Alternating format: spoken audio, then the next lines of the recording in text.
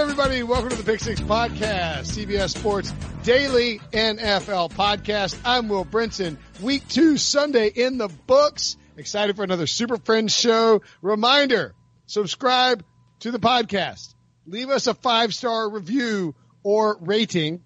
If you leave a 5-star rating, we're trying to get to 1,000 there. If you leave a 5-star review, we're trying to get to like 500 there. You guys did a great job responding the last time we asked for them. All of your reviews are incredibly helpful.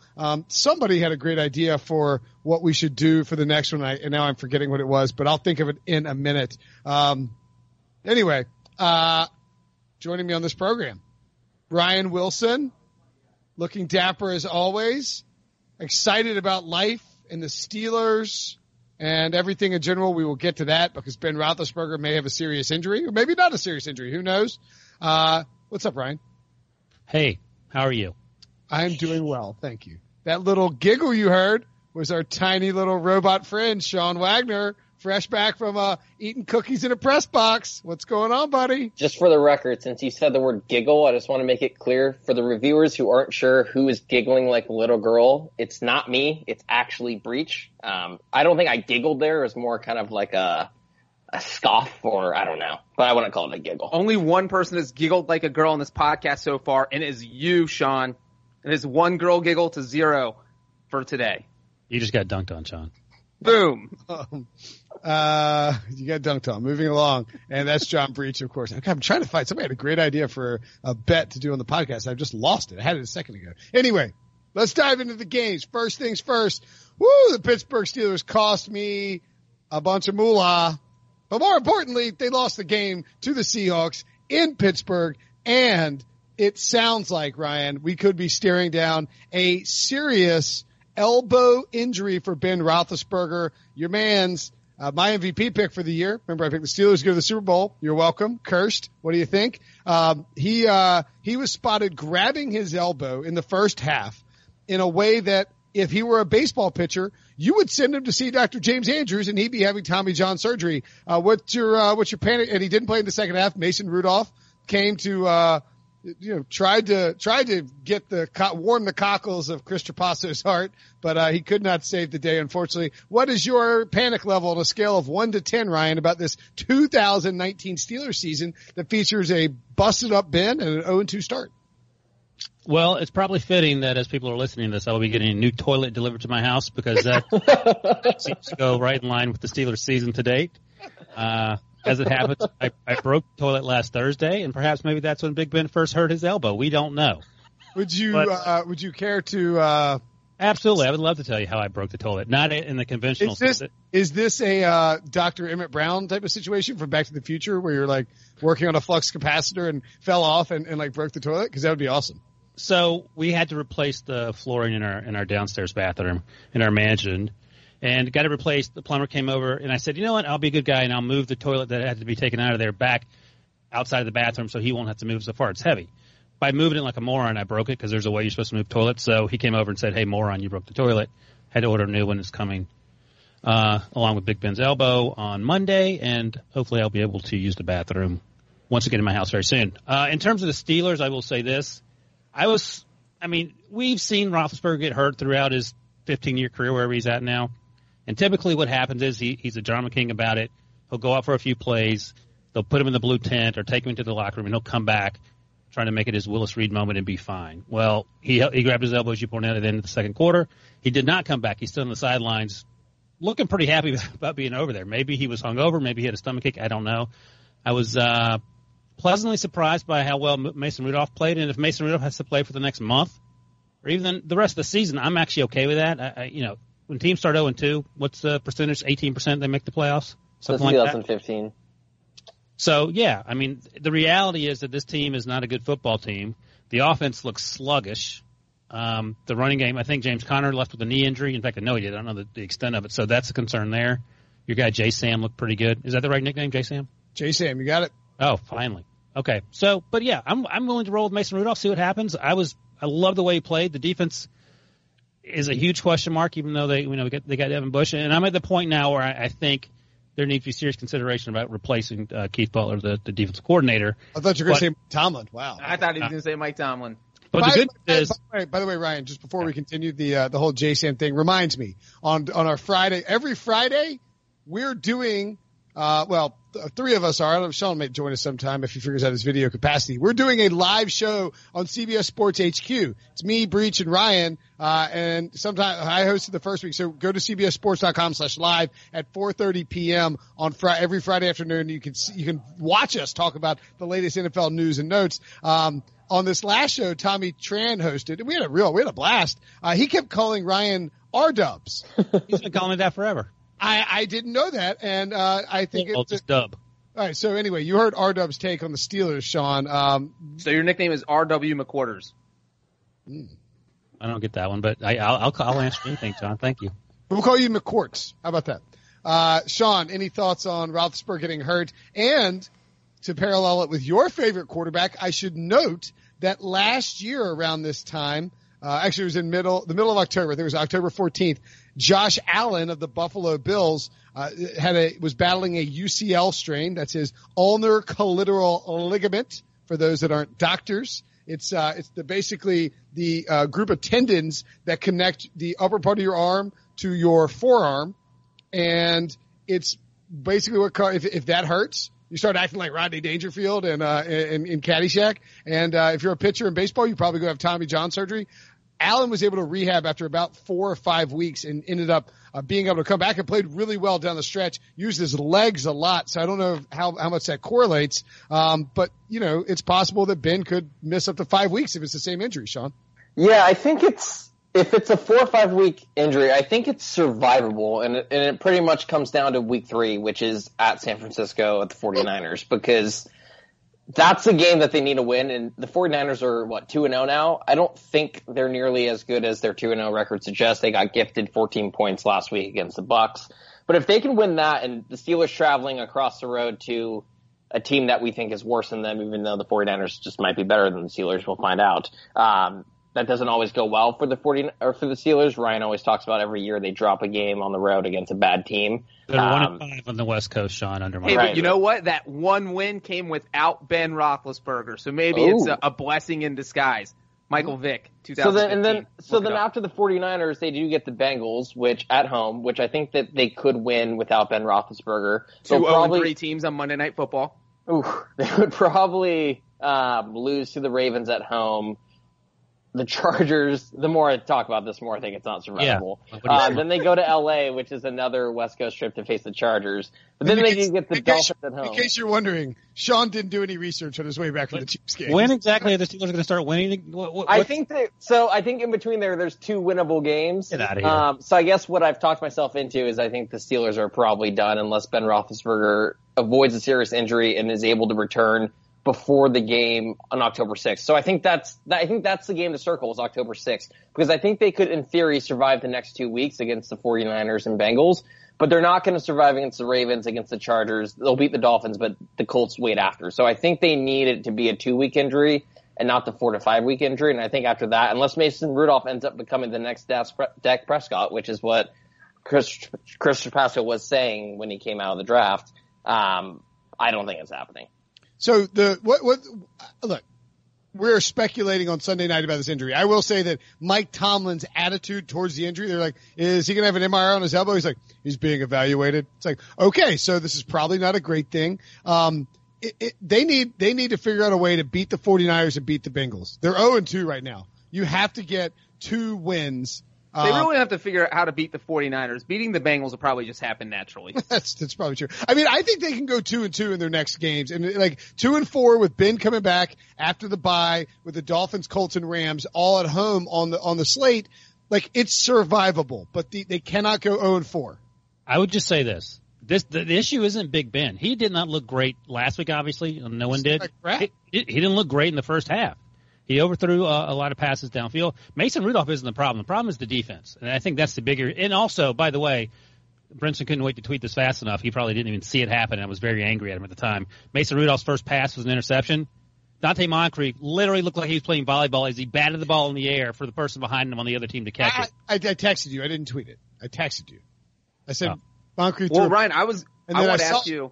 Yeah, go ahead. Well, who did you think was better out of Mason Rudolph and Ben Roethlisberger when Roethlisberger played while he was healthy? Like, he didn't even look good, like you were saying. That's exactly my point. I think the issue isn't Mason Rudolph versus Big Ben. It's Keith Butler, and that's why I said Keith Butler someone needs to put light a fire underneath him about doing a better job, because the defense has to play better. Credit to Russell Wilson and the Steelers. This is how bad the Steelers defense was. They forced Brian Schottenheimer to make Russell Wilson throw the football, and he did it successfully, which everyone knew he could, but Schottenheimer's not one to do that. So credit to the Seahawks for coming into Pittsburgh. The last 2 times they played there, they were shut out. That didn't happen here. They lost the turnover battle. I think it's 2-1, and they still won.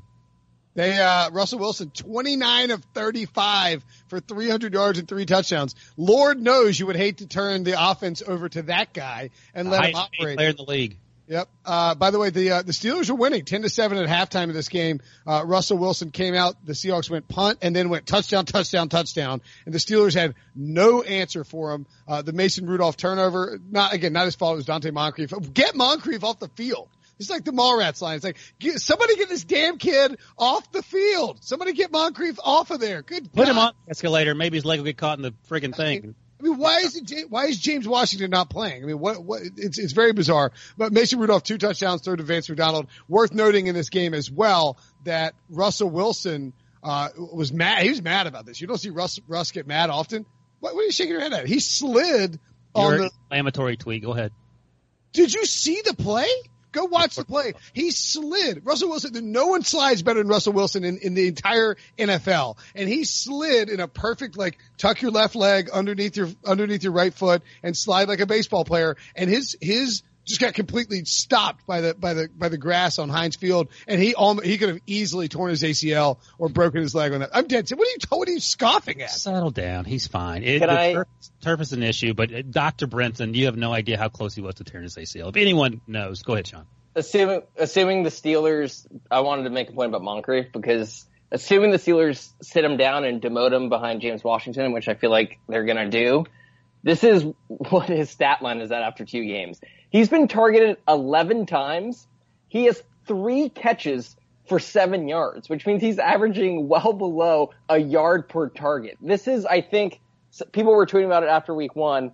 This is like an all-time bad historical yards per target that Dante Moncrief is at right now. He has 5 drops, and he also is recovering from a broken finger. I don't care about the broken finger. Just sit on the bench, or better yet, sit in your car in the parking lot. Don't come in. And Ryan complaining about the defense is so perfect, because despite the Ben Roethlisberger injury, despite the fact that Dante Moncrief can't catch, the Steelers absolutely could have still won this game. I think just before the 2-minute warning in the 4th quarter, Seahawks had like a 3rd and 15, 3rd and 16. The score is 28-26 Seattle. So if the Steelers can get a stop on 3rd and 16, all they have to do is force the Seahawks to punt, get in field goal range, and you presumably win this game. So what happens? Steelers defense chokes. It was like watching Dante Moncrief trying to catch a pass. I think Russell Wilson scattered and scrambled for 15 yards on the play. And then next play was 4th and 1. Seahawks convert the 4th and 1. Boom, game over. So, I mean, a couple series before that, John, and you're right, they choked there. A couple series before that, they actually broke up a 3rd and long pass play I can't remember. It may have been Tyler Lockett in the middle of the field, and the safety Terrell Edmonds was in coverage. Carroll twice on Sunday challenged pass interference. He lost the first one. The second one, in this instance, he won. And it was bang, bang. It could have gone either way. They didn't call it on the field, so I actually felt like they wouldn't overturn it. Tony Dungy was fired up about it because they did overturn it, but that sort of kept I think they scored on that drive, and then, of course, they were able to run out the clock on the plays you're talking about later. But the officials played a part in Sunday's action everywhere. They didn't cost the Steelers that game, but the officials were quite busy on Sunday afternoon. Fun fact. This is a fun fact, Sean. This is how you do a effing fun fact. Teach me. Russell Wilson had never played at Heinz Field before Sunday, and so he used Google Images to visualize what the stadium looked like before he went in there. Asked about it, he said, I'm practicing there already. I don't find this fun. This is just another example of Russell Wilson's, like, corniness. Do you remember when that thing came out and he, like, Googled romantic things to say to Sierra? Yeah, he's a weirdo. Yeah, he loves Google. Who doesn't? I use Google for everything. Sean, we got a 26-year-old millennial out here using like Bing. Yeah, no. Sean's homepage is askjeeves.com. Okay, I know this is the I used joke, but- Google to find a YouTube video of Sean the other night. I mean, come on, guys. Oh, Google's the best. Come on, Breach. Oh, you. Hey, Should we play Breach, it? I'm gonna, no. I have a question. Breach. Breach, Yeah. what did you Google exactly if you wanted to find it? To Oh, find. come on, you guys. Oh, yeah, like Breach, like what would be the phrase you would Google if you wanted to see this video? If you go to Russell Wilson and you're high Mute everyone. I don't think Sean wants it out there, but if the listeners follow him on Twitter, they'll see his full name. You throw it in Google, throw it in YouTube search engine, maybe you might find it. Breach, teach people how to find it. I just want to, this is even Sean, bad because If you want to be as good of a Googler as Russell Wilson, you got to hone your skills and figure things out yourself. So I'm not going to just hold their hands and walk them through it. I've already told them too much.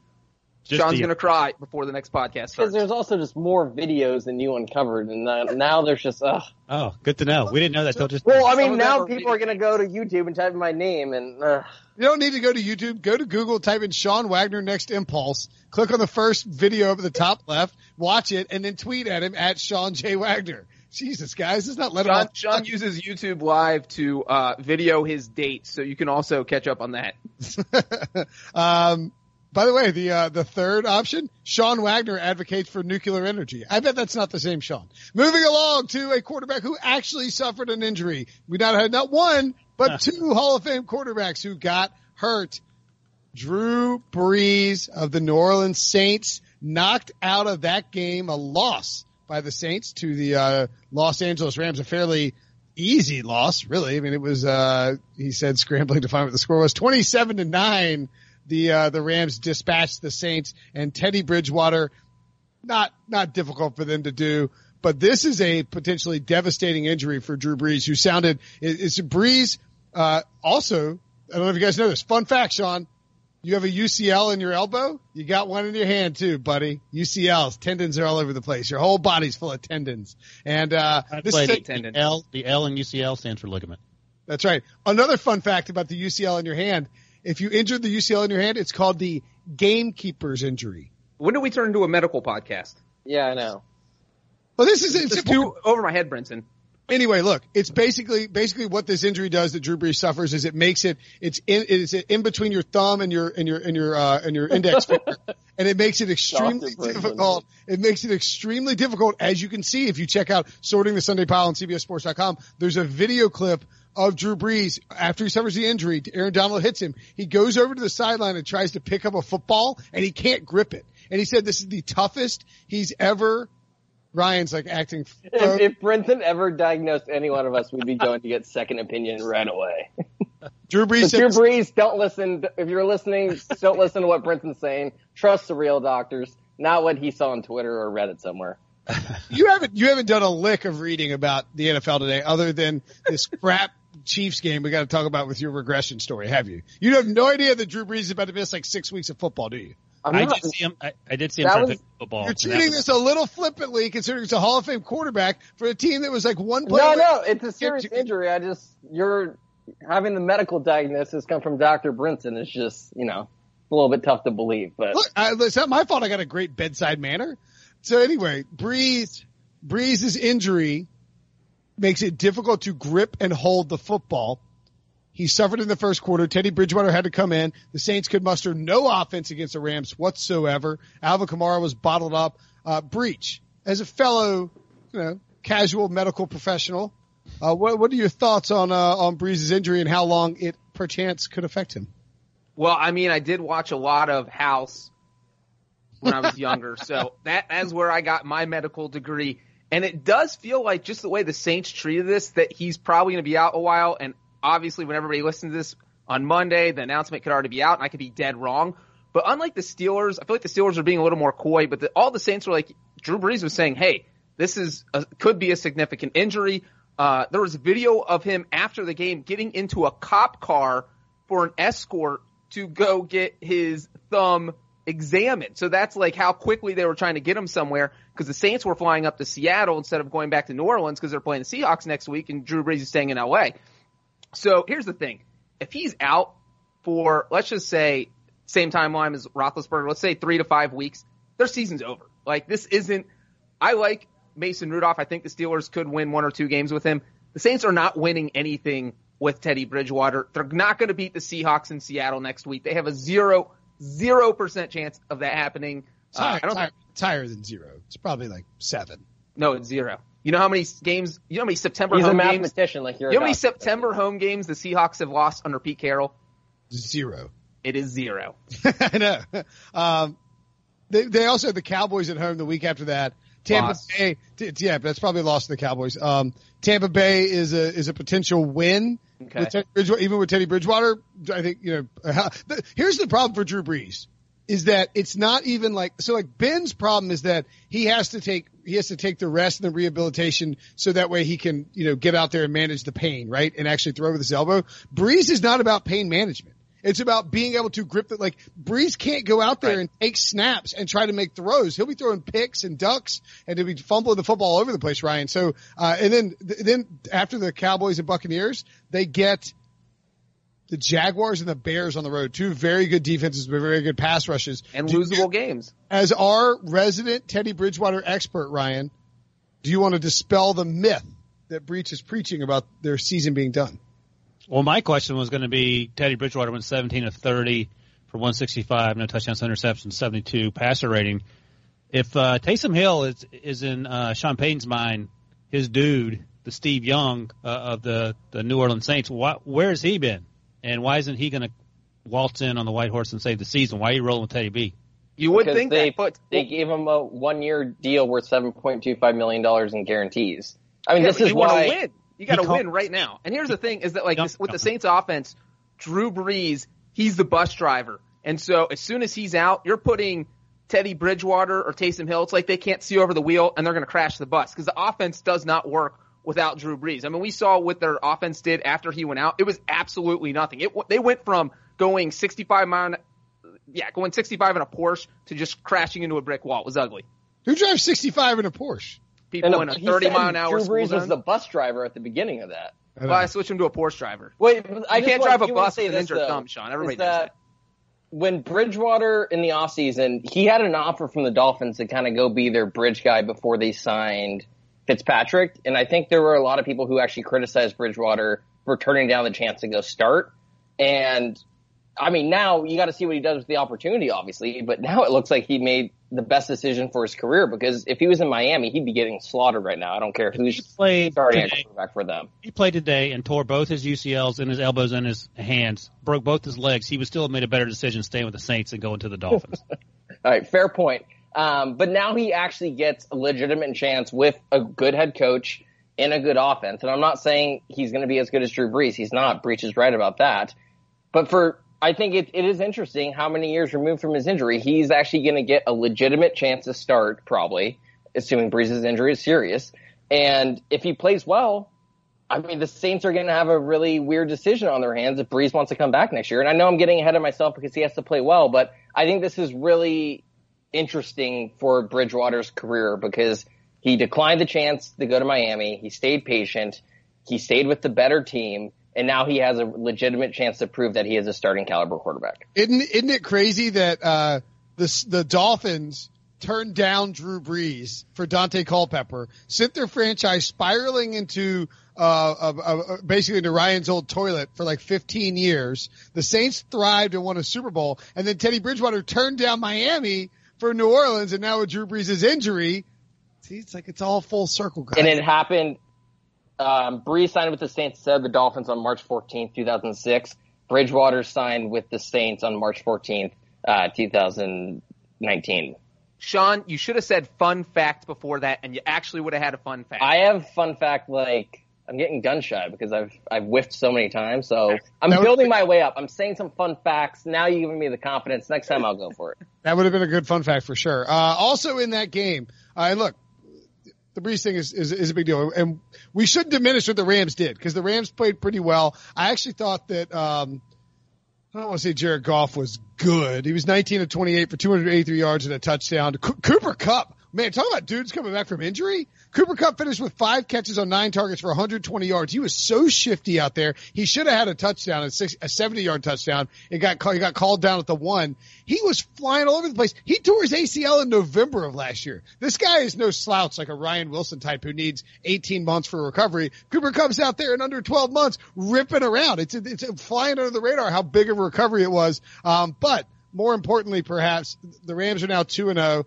They match the Seahawks in terms of their record. They've looked good. They haven't looked great. They took care of business on the road against the Panthers. They took care of business at home against the Saints. And they probably dodged a pretty major bullet because if you were watching, at one point, Jared Goff, as the Rams were marching down to score a touchdown and really put this game away, Jared Goff and the Saints, knowing they're desperate without Drew Brees, Goff is strip sacked. The ball comes out. Cam Jordan scoops it on one hop, and Cam Jordan's fast for a big dude, and he is booking it down the sidelines. And there's no chance any one of the Rams players is going to catch him. And he's ripping in for a touchdown, but the officials had blown the play dead, thinking it might have been incomplete. It was not.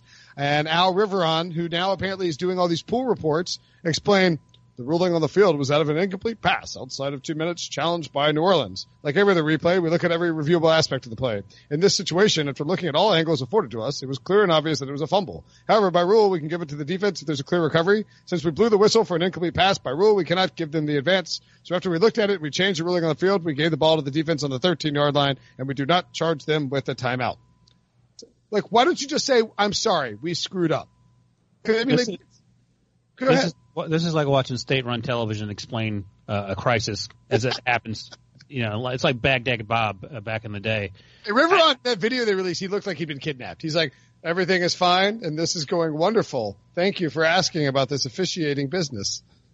I mean, it is. It's a pain every week that we have to go through this. But this is the Saints for the 3rd game in a row that they've been absolutely and royally screwed.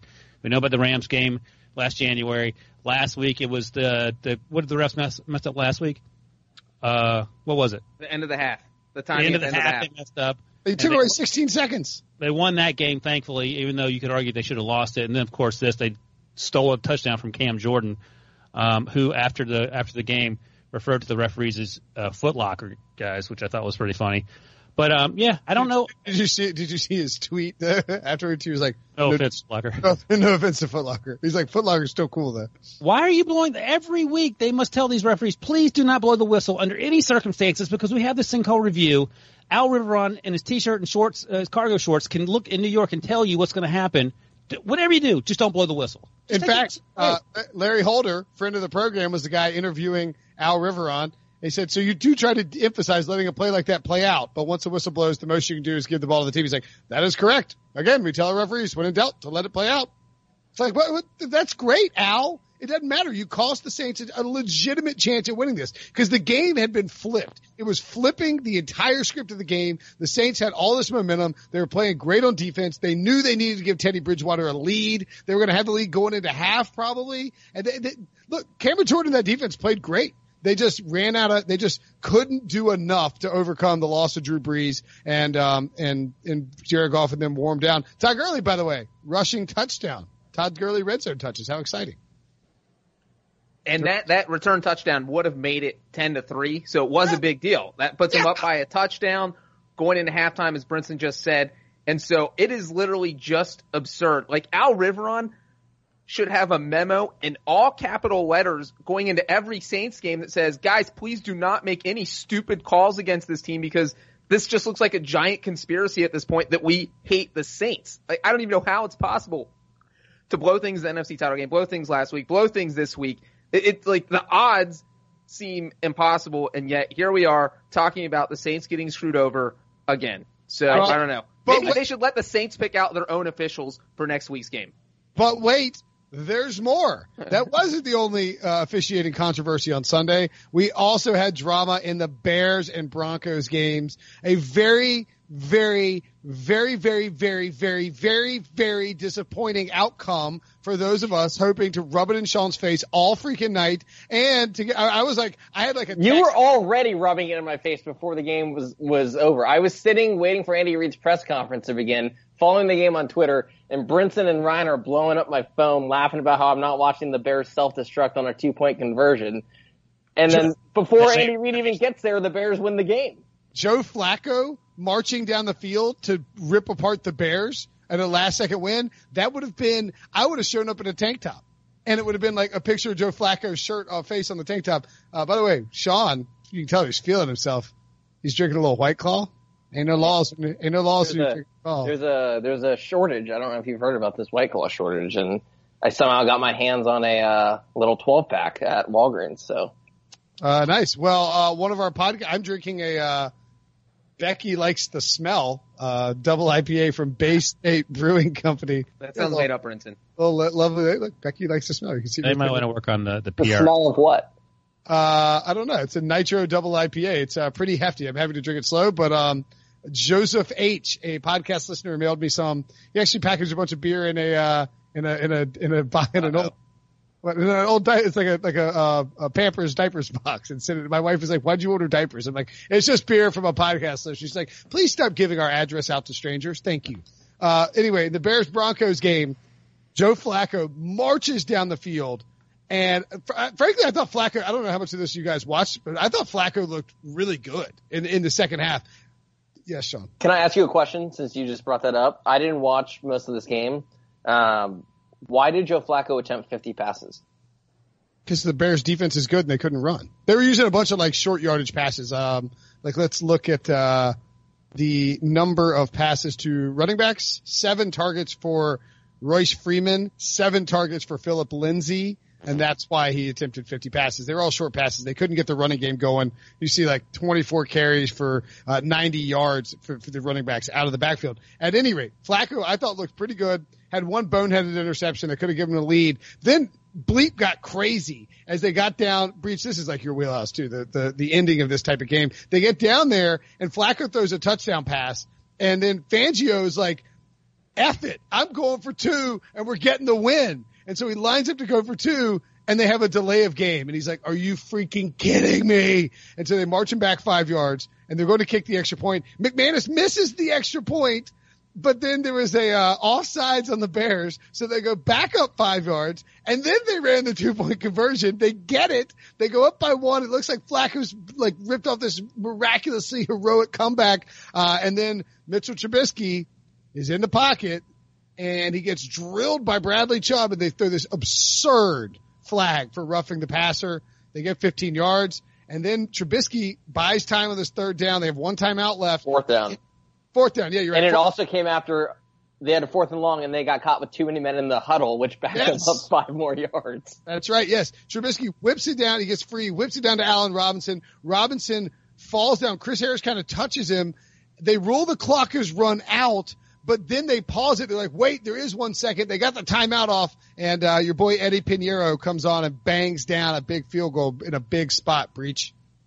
If I'm Vic Fangio, this is like this whole game was living in the upside down. First of all, this is a guy who kicked a field goal trailing 24-6 against the Raiders in the 4th quarter with 8 minutes left. So I don't know if he got grilled by John Elway or what happened, but there was nothing to indicate this guy had the onions to go for 2 after scoring in the 4th quarter. So that was a total shock. And then, as you just described, Brenton, it just became shock after shock after shock. And if I'm Fangio, so A, I decided to go for 2, and that's nothing I would have done against the Raiders last week. I get it. And then this guy was the Bears defensive coordinator last year, so every day in practice last season, he saw how bad Mitchell Trubisky was. And then the one time Mitchell Trubisky is good is after Fangio decides to go for 2, and Trubisky throws a miracle 25-yard pass to set up a field goal. And also Vic Fangio, being in Chicago last year, saw how horrible the Bears' kicking game is. And then he had to watch the Bears make a 53-yard field goal to win the game. I have never felt more sorry for any coach in my life, but I never felt better for the kicker, and that was an awesome, awesome kick by Pinheiro, especially because I predicted it would happen.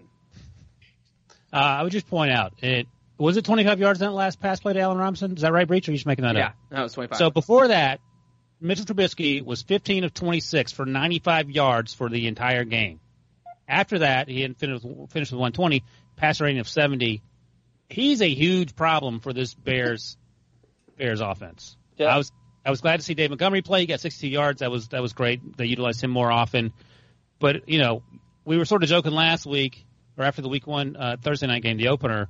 All right, when are we going to see Chase Daniel? Sean, are you any closer to that realization? Before I answer that question, just a note about how bad Trubisky was. Warren Sharp tweeted this after the game. Trubisky became the first starting quarterback to win a game despite averaging 4.4 yards per attempt or less and passing for 120 yards or less. The last quarterback that did that was in 2018. It was a quarterback named Mitchell Trubisky. The last quarterback to do that was in 2017. It was a quarterback named Jay Cutler. The last quarterback to do it before then was 2016, and it was Brock Osweiler. So, yes, this was a terrible performance by Trubisky. The win shouldn't cover that up. Am I starting Chase Daniel? No. I mean, I think the disappointing Trubisky outing was in week 1 at home against the Packers when you had all offseason to put together a plan, and that's when you thought the Trubisky breakout was going to happen. I think this game in Denver against his former defensive coordinator was always a game, regardless of how you think Trubisky's entire season is going to pan out. It was always a game I thought he was going to struggle in because I don't think the Broncos defense is as bad as it looked in week 1 against the Raiders. And just on the road with the elevation, I never thought Trubisky would play well in this game. Am I saying I'm happy with how he's played so far or optimistic about his future? No, but I don't think this is the kind of game where you start the whispers for Chase Daniel. That said, it's been 2 games and Trubisky has looked terrible. So I think he is kind of, right. He's straddling that line right now where if he plays terrible in week 3, we can entertain this conversation. But I'm not surprised he was terrible against the Broncos on the road against his former defensive coordinator. And I think the important thing about the beginning of the season, and we saw this with the Bears last year, is it's all about stacking up wins. And it's about peaking later. And the Bears last year, seems like you steal my phrase, but I'll let it slide. Do you actually have you said that before? Oh boy, come on. Anyway, carry on. So I think this sounds really obvious, but it's an important win because I think if they lose this game, I think they're toast with the Packers looking like they've looked. It's a huge win. It's a season-saving win in week 2, and to make the playoffs, the Bears need more from Mitchell Trubisky, obviously. But if they don't win this game, it's irrelevant because I don't think they're recovering from 0-2. So at this stage in the season for them, it has to all be about stacking wins, and that's going to require their defense to bail them out.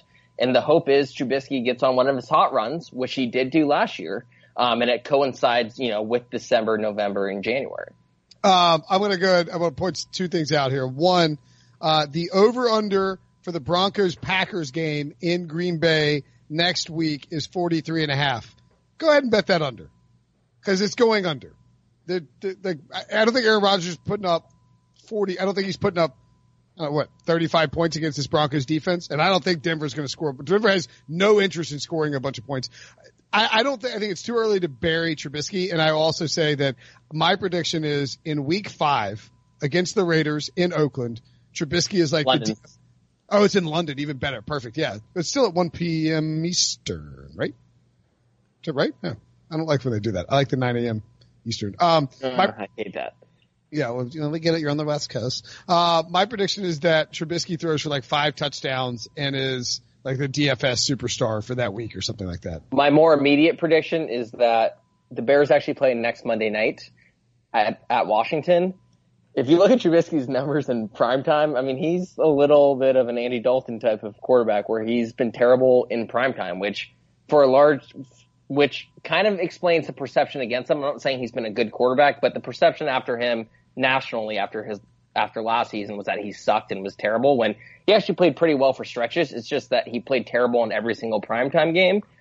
I think he's going to struggle again on the road against a Washington defense that I don't think is terrible. I think the Bears can win the game, but I don't think he's going to play any better next week. And then he gets the Vikings the week after.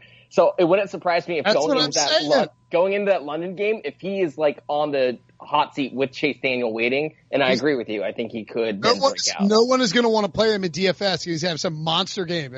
I'm stacking him and Allen Robinson in that week. Ryan loves DFS talk, by the way. You should also go ahead and take the under on Bears and Redskins for next Monday night if you're into such things. It's at 42. They're not scoring more than 42 points, right? We agree on that? I feel like that feels pretty safe. And I think the Redskins will win that one outright. They're +4 at home. I could see them winning that one outright. Jonathan, you're just throwing your money away, man. Maybe. Speaking of throwing things away, we're going to take a quick break, and then we'll talk about how Andy Dalton threw away the future of the Cincinnati Bengals.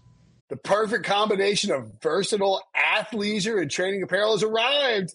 Thanks to the visionary minds of New Balance, Clutch Athletics, and Rich Paul, the designs reflect the heart of the athlete and the spirit of the community. With rising defensive stars Will Anderson and Chase Young on the roster, Clutch Athletics brings the best innovative gear to all athletes, giving them style and performance on and off the field.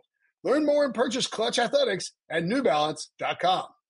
The all-new Hyundai 2024 Santa Fe is equipped with everything you need to break free from the dull work week and embark on an adventurous weekend with your family. The all-new Hyundai Santa Fe's features like available H-Track all-wheel drive, standard third-row seating, available dual wireless charging pads, ensure you can take on any adventure. Available H-Track all-wheel drives you can take on the dirt trails and kick up some mud. Standard third-row seating so your whole family can experience the thrill together. Available dual wireless charging pads so no one gets stuck in the great outdoors with a dead phone. Whether you're tailgating out in the dirt lot, Carter Finley, shout out Carter Finley, or whether you're whitewater rafting, taking the entire family on an adventurous trip, maybe you're out camping in Mount Rogers. I used to go as a kid. Wish my parents had a Hyundai Santa Fe. The Hyundai Santa Fe is perfect for your family outing. Learn more about the all-new Hyundai Santa Fe at HyundaiUSA.com. Call 562-314-4603 for complete details. All right, pot shots. No, you know what, a pot shot. I meant it. Andy Dalton actually got blown out by the San Francisco 49ers. What do you remember, Breach? I know it's been a while. Do you remember what the final score was? Because you're rubbing it in my face, I do. You texted it to me 104 times in 3 hours. It's hard to do that. That's like a lot of work to text that many times in 3 hours. The final score was 41-17. The Bengals did not win. It was so bad. It was so bad that by the midway through the second quarter, I was just cheering. I knew the Bengals were going to lose. I had already written it off. So at that point, I was just cheering for Andy Dalton to get yardage so that Sean has to get a tattoo. And he did. Yeah, he's on pace for 5,832 yards. He is on pace for what Sean just said, which would break the all-time record by 400 yards. So we're still doing good in that department.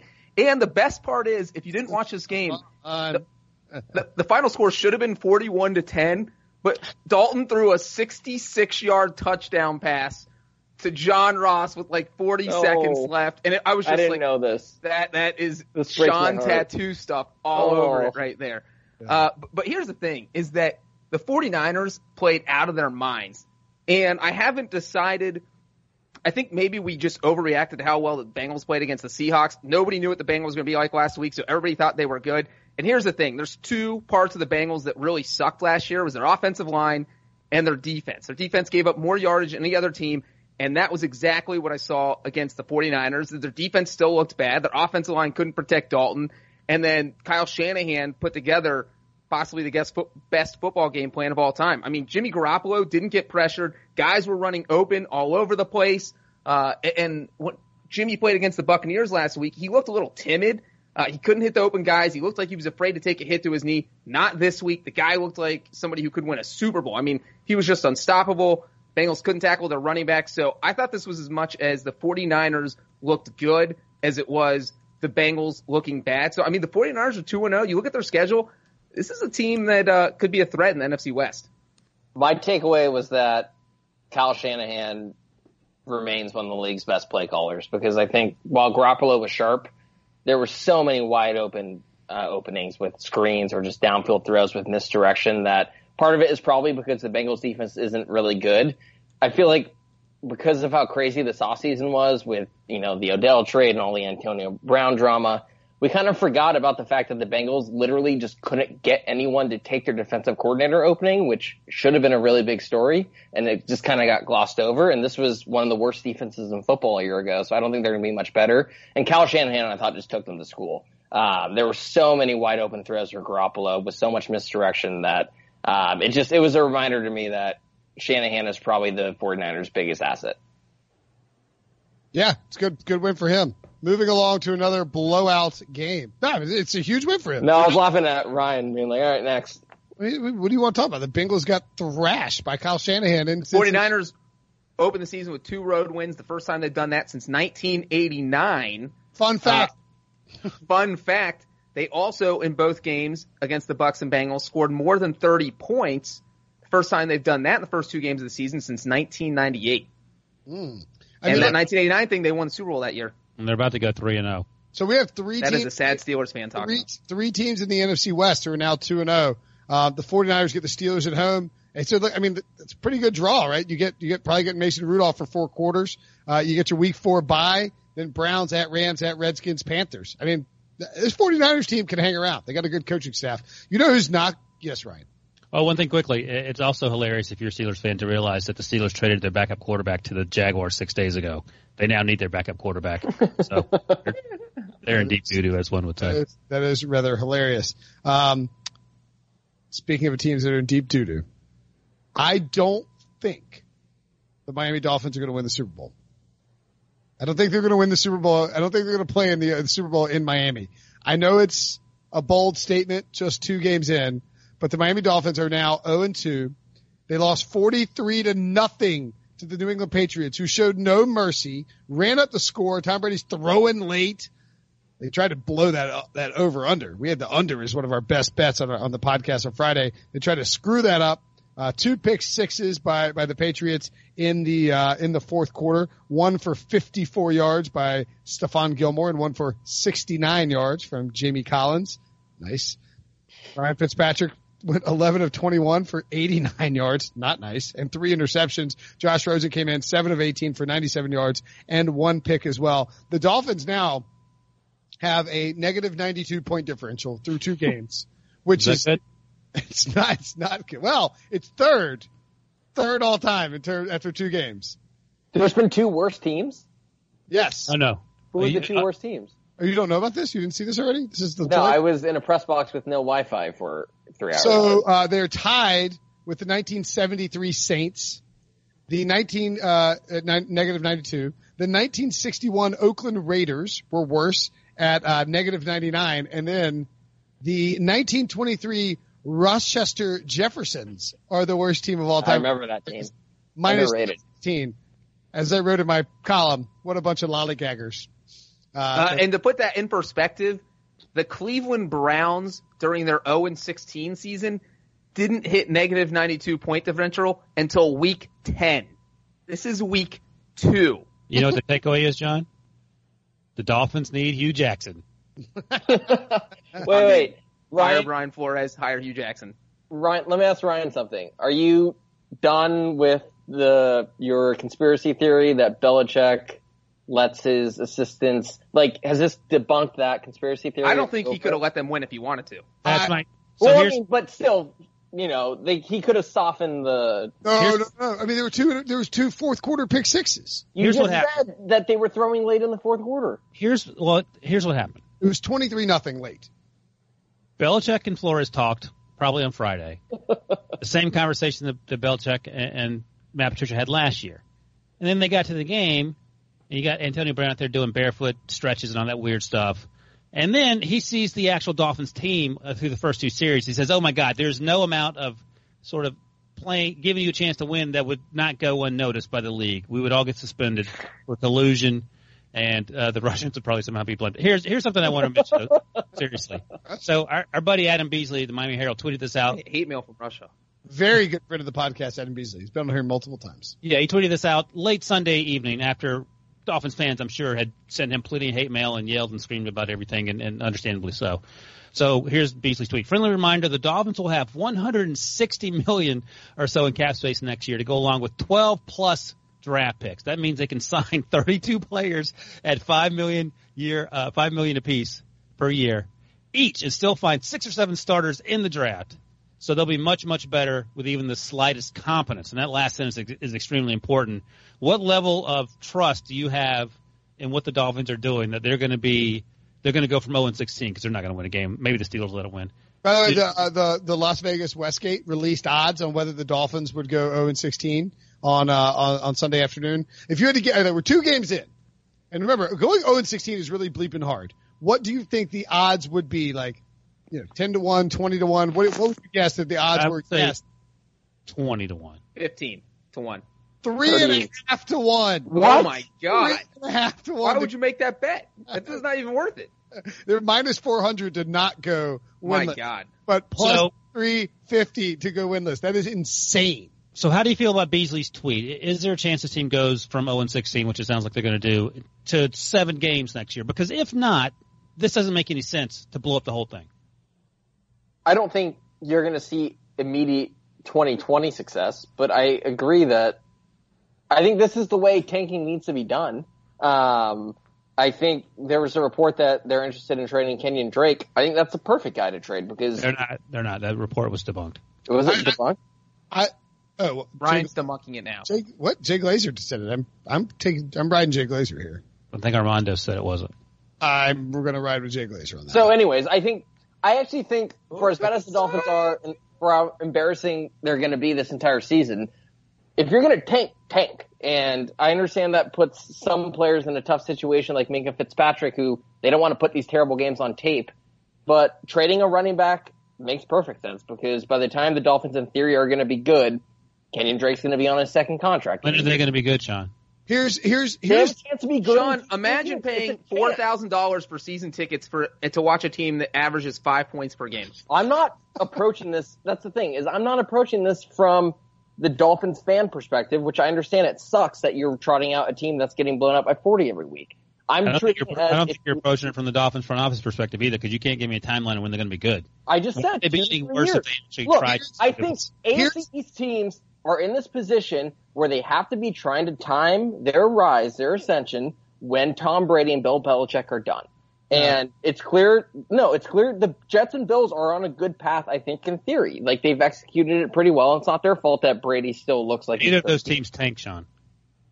Really quickly. They tanked for terrible picks. Sean, really quickly. That's how they got quarterbacks. Oh, my God. If I say really quickly and you don't stop talking one more time, I'm going to jump to the screen. You're mad that someone's interrupting you or you can't interrupt someone? Wow. The comp, I think, and I think you would agree, is the pre-Gruden Raiders when they were terrible. They picked up picks. They added Mack, Carr. I know we don't like whatever we want to think about Derek Carr, but you got a quarterback in the second round. You got Khalil Mack, and then you add Amari Cooper, and you put those franchise cornerstones in there, and then you make that leap and win. I don't know if you guys remember, they won exactly 12 games in 2016. So the other comp would be the Browns, who started stacking talent, then went and made trades. I mean, like you just got to you got to suffer through this. It's going to suck. Okay, this is too much time we spent on the Dolphins on this hour and a half long podcast. Moving along. Oh wait, actually, hold on. What did you think about Antonio Brown, Ryan, in his debut with the Steelers, with the Patriots? As he's catching a touchdown, like literally at the same time, Big Ben's like standing in the pocket and like nobody can get open. It just felt like, oh man, they missed it. It was a monumental slap in the face. We'll see. I mean, look, the dude's awesome. What are you going to say? I still stand by what I said last week. I don't know how much better he makes his team because we'll see when they play. But I mean, 15 wins anyway, so 15.5 wins. He turns them into the presumed Super Bowl favorite Right. Just by a wider margin. And the one thing with Antonio Brown, though, is that the NFL is going to do that investigation this week. The accuser is talking to the league. And, if there is some serious merit to the lawsuit, who knows what's going to happen after that? He could be still put on the commissioner's exempt list. So that's still something that's up in the air. Yeah, and according to one report, they also want to interview his cousin, Marquise Hollywood Brown of the as a witness. Baltimore Ravens, as a witness. Yeah. Just as a witness for Antonio. And let's say on the chance that Antonio Brown gets put on that list that John just mentioned, the Patriots are still going to win the Super Bowl. Yes. Who their biggest challenger though is in the AFC. Obviously not the Steelers. Now that Ben Roethlisberger is being thrown into Ryan's toilet, it's the Kansas City Chiefs. Who, speaking of the Raiders, double segue, beautiful by me, went out to Oakland and Sean was there.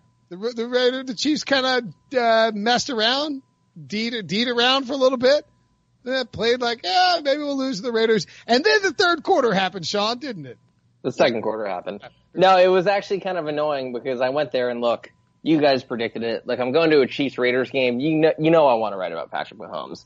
And the game starts with the Raiders up 10-0, scoring 10 points on their first 2 possessions, and the Chiefs punting on their first 2 possessions. Oh, my God. I'm sitting there. Derek Carr's looking great. I'm sitting there, and I'm like, I'm going to have to write a column about why the Raiders are like serious challengers or they're well ahead of schedule. A 5,000 word apology to Derek Carr. That's what you had to. It would have been ugly, man. I'm glad this didn't turn out that way. I'm sitting there like, are you kidding me? And I'm like, all right, whatever. It's an interesting angle, but I don't want to read it. And then the second quarter happens, and this is one of the most ridiculous quarterback performances in a single quarter, I think you could say, in a long time, because the Raiders were up 10-0 by the time the second quarter began. By the time halftime hit, it was 28-10. Mahomes threw for 270-something yards and 4 touchdowns. And I think the takeaway from this game is that, and I wrote about it, and Brinson and Ryan and Breach are going to roll their eyes, is that we've spent so long, or so much of the internet spent so much time this summer talking about the idea of how Patrick Mahomes just has to regress because no one can do 50 touchdowns and 5,000 yards twice because it's only been done twice in NFL history with Mahomes and Peyton Manning doing it. But here's my counter argument. No.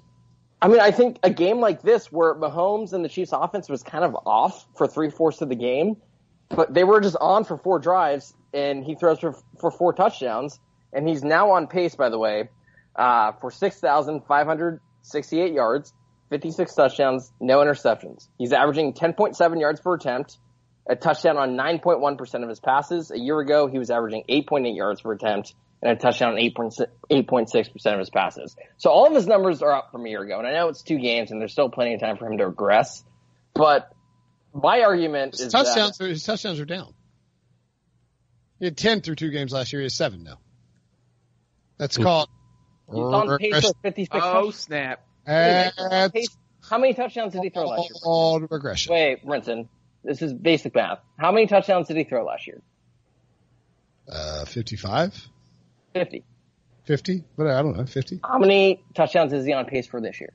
How many touchdowns was he on pace for through 2 weeks last year? I'm just pointing out that he finished with 50. Why does it matter if he was on pace for 2 weeks last year? He finished with 50. He's on pace for 56. He's behind the pace he was on last year. Somebody got dunked on. He's on pace to finish with more touchdowns. All right, we're not getting into a dumb mathematical argument. Will you explain to him that he got dunked on, Ryan? Please explain to him. Sean, go on to the rest of your argument. By the way, Sean has a Cal degree, so I'm going to trust his math. He was on pace for 80 after 2 weeks last year. And he finished with 50, and he's on pace. It's called regression. Right now, he is on pace to finish. That means he's probably going to finish with less than 56, Sean. It's called regression. You're explaining how regression works, and I'm sticking it in your face like Sean Kemp. Drop it a Rainmaker!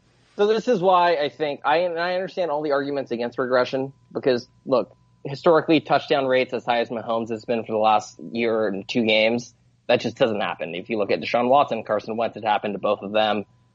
This is why I think it could potentially happen where he exceeds these numbers. It's that we're not factoring in the fact that last year was his first season as a starter. It was his second as a pro. He's had another offseason in Reid's system, another offseason with his weapons, another year to look at defenses. And look at what Brady said.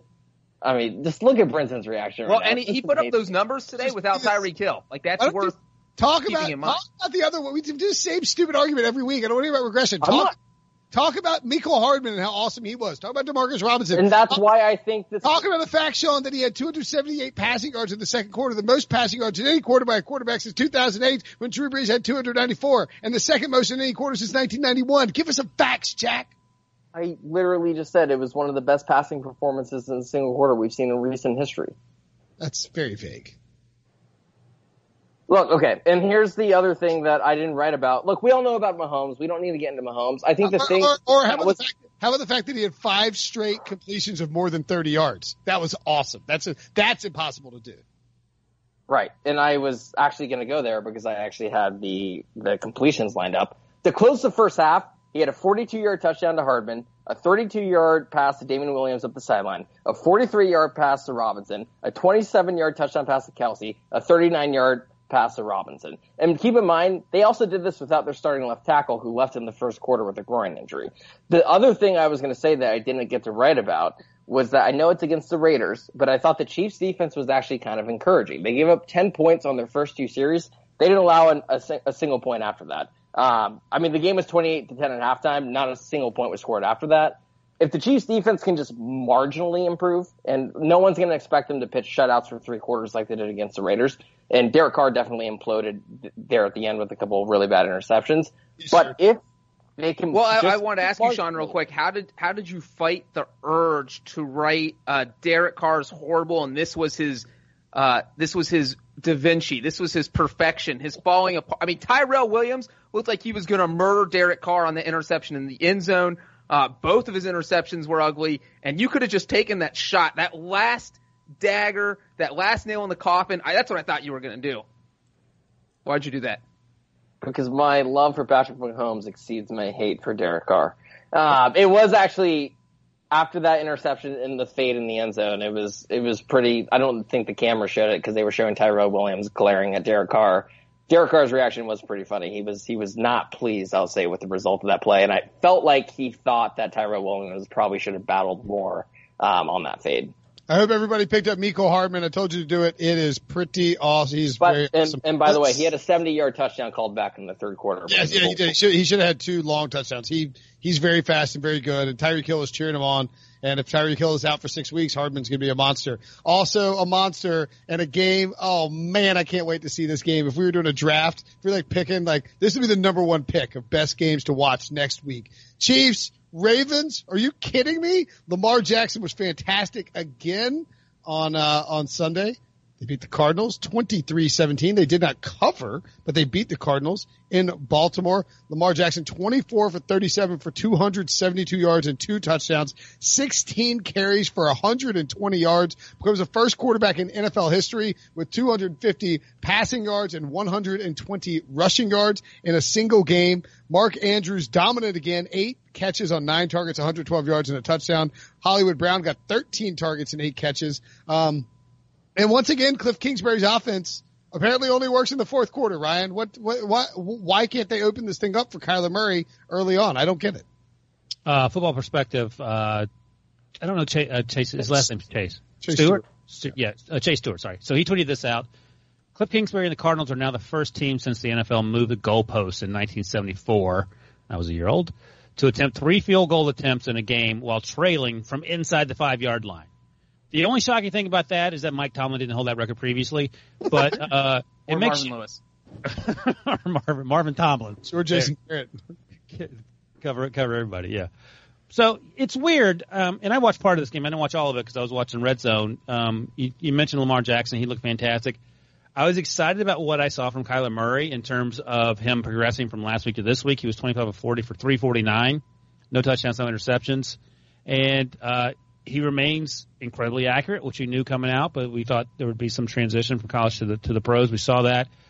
Christian Kirk had a huge game. Larry Fitzgerald was targeted often.